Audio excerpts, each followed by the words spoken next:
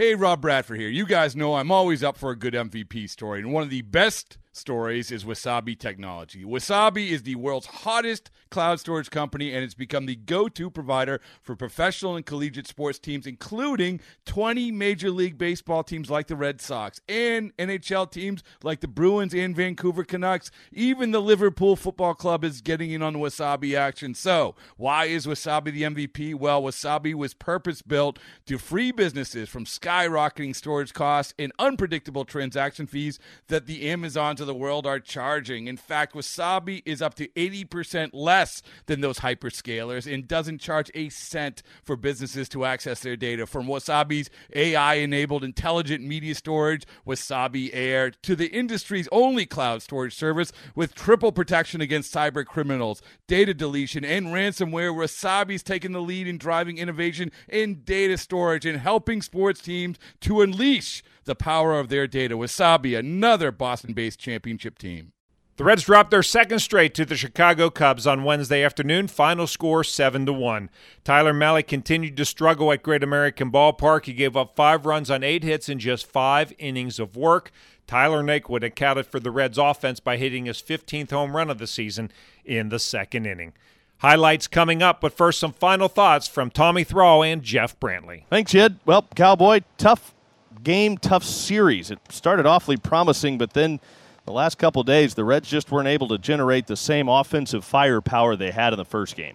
Yeah, it was a phenomenal performance in Game 1, and the Reds fell behind here early in this ball game, and it just seemed like they were having to press to catch up. And when you're pressing as a hitter, things don't always go your way. Tyler Mahle's struggles in this building just seem to continue. What does he need to do to get right here? I think part of it, he's just got to think in a more positive direction. I think when you're a young pitcher and things don't go real well here, you give up some home runs that you don't think you should give up, it has a tendency to stay with you a bit. Well, Reds fall. Final score 7-1 here at Great American Ballpark. Yed, back to you. Now to the highlights. The Cubs scored first in this game with 2 outs in the top of the first. Reds killer Ian Happ took care of business against Tyler Mahle. 3-1 pitch. Happ swings, and he hammers this one to right field. That is way out of here. 3/4 of the way up the sun deck and right, Ian Happ puts the Cubs on top 1-0 with his 14th home run of the year. Did you say he has more home runs against the Reds than any other team? Yes. I thought that's what you said. He just added to it. He did. After the home run, Mahle had to face Matt Duffy, and Jonathan India did it again with his glove. Mahle turns it loose, and that's a bullet back up the middle. Backhand sliding stop India. Pops Look to his at feet that. and throws Look in at that. time. What a play, Jonathan India. Mahle's struggles continued in the second inning. He walked David Bodie to lead off the inning and then had to face Michael Hermosillo. Hermosillo clocks one to left field. That is well hit and very deep and gone. Into the second deck and left. 3-0 Cubs on a 2-run home run by Michael Hermosillo. That is his first hit of the year. Of course, he just got called up yesterday. After the homer, Robinson Chirino singled. 2 outs later, Rafael Ortega and Frank Schwindel had back-to-back hits. 2-2 pitch. That's lifted into short center field. Coming on in a hurry, Naquin. He will not get it. It'll get down for a hit. Around to score is Chirinos on the bloop single to center by Rafael Ortega. And the Cubs have scored 3 times in the second inning and have opened up a 4-0 lead. Here's the pitch to Schwindel, and he lines one to center field. That's in the gap. Out in left center, nobody's going to get it. It's down and all the way to the wall. Around third, Ortega, he will score. And into second, Schwindel with an RBI double. A 7-game hit streak for Schwindel. That is his 18th RBI of the year on his 9th double of the season. It is 5-0 Cubs. Well, you're at a point now where if you're David Bell, even though there's 2 outs in the inning, you can't let your club fall behind any more than where they are right now. The Reds got one of the runs back in their half of the second. With 2 outs, Tyler Naquin extended his hit streak to 8 straight in a big way. The kick and pitch. Naquin rips this one pretty well to left center field. This is deep, way back there, and gone into the Reds bullpen. Tyler Naquin with a solo home run, the Reds' first hit and run of the afternoon. It's his 15th home run of the year, and it makes it 5-1 Cubs. You do not see too many lefties go where he just went on line drive homer right over the top of the Starfire sign in the Reds bullpen. Malley put the first 2 runners on base in the third, but he didn't allow a run to score. He pitched a scoreless fourth and a scoreless fifth, and then his day was finished. 5 innings, 8 hits, 5 runs earned, 1 walk, 5 strikeouts, 2 home runs, a hit batter, 99 pitches, 61 of those for strikes. Jeff Hoffman took over on the mound in the top of the 6th. The first batter he faced was Sergio Alcantara. Reds are rapidly running out of outs, and this ball is sculled to right field and deep and gone. Back to a 5-run lead for Chicago.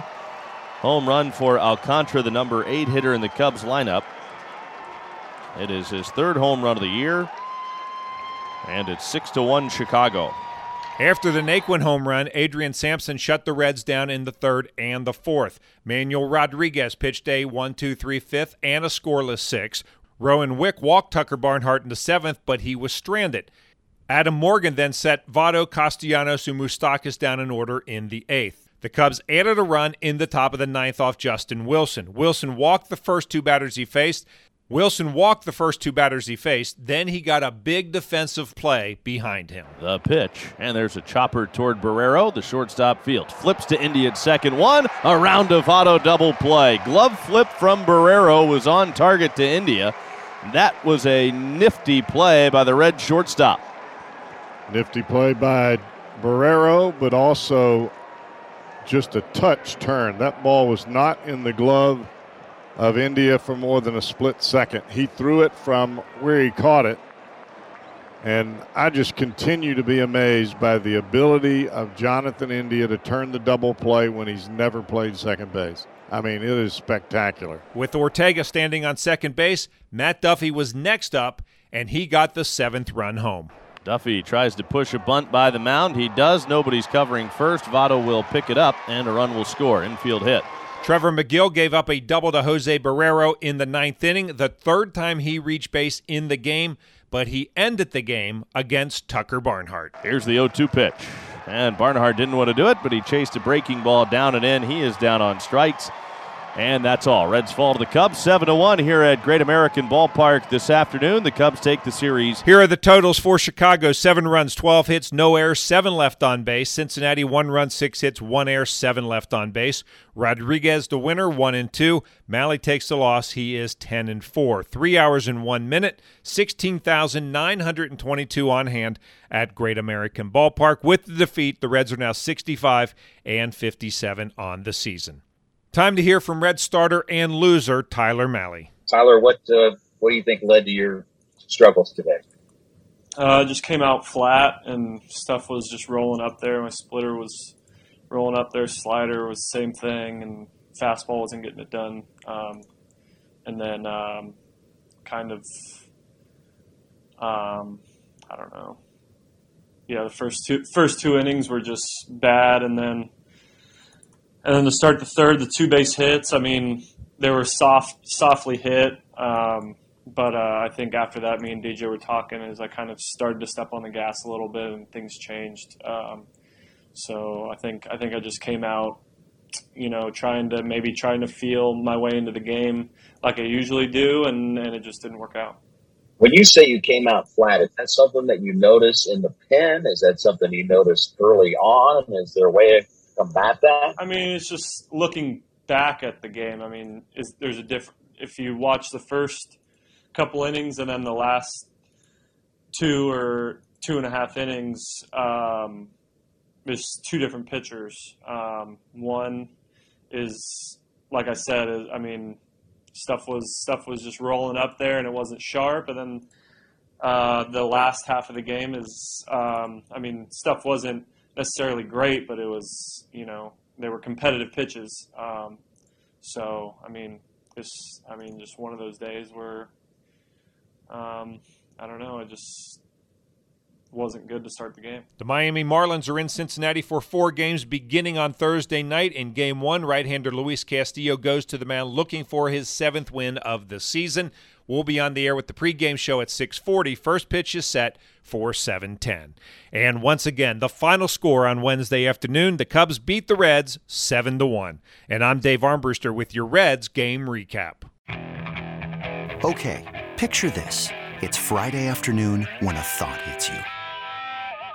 I can waste another weekend doing the same old whatever, or I can conquer it. I can hop into my all-new Hyundai Santa Fe and hit the road. Any road. The steeper, the better. Because my all-new Santa Fe is available with H-Track all-wheel drive, so I can hit the trail without a worry in the world. Heck, with 3 rows and best-in-class rear cargo space, I can pack the whole family in with all our gear. We've got available dual wireless charging for our phones, so we'll never lose touch with civilization, and we won't lose touch with the primordial power of Mother Earth. So which is it? Waste the weekend or do something a little more epic? And conquer it in the all-new Hyundai Santa Fe. Visit HyundaiUSA.com or call 562-314-4603 for more details. Hyundai, there's joy in every journey.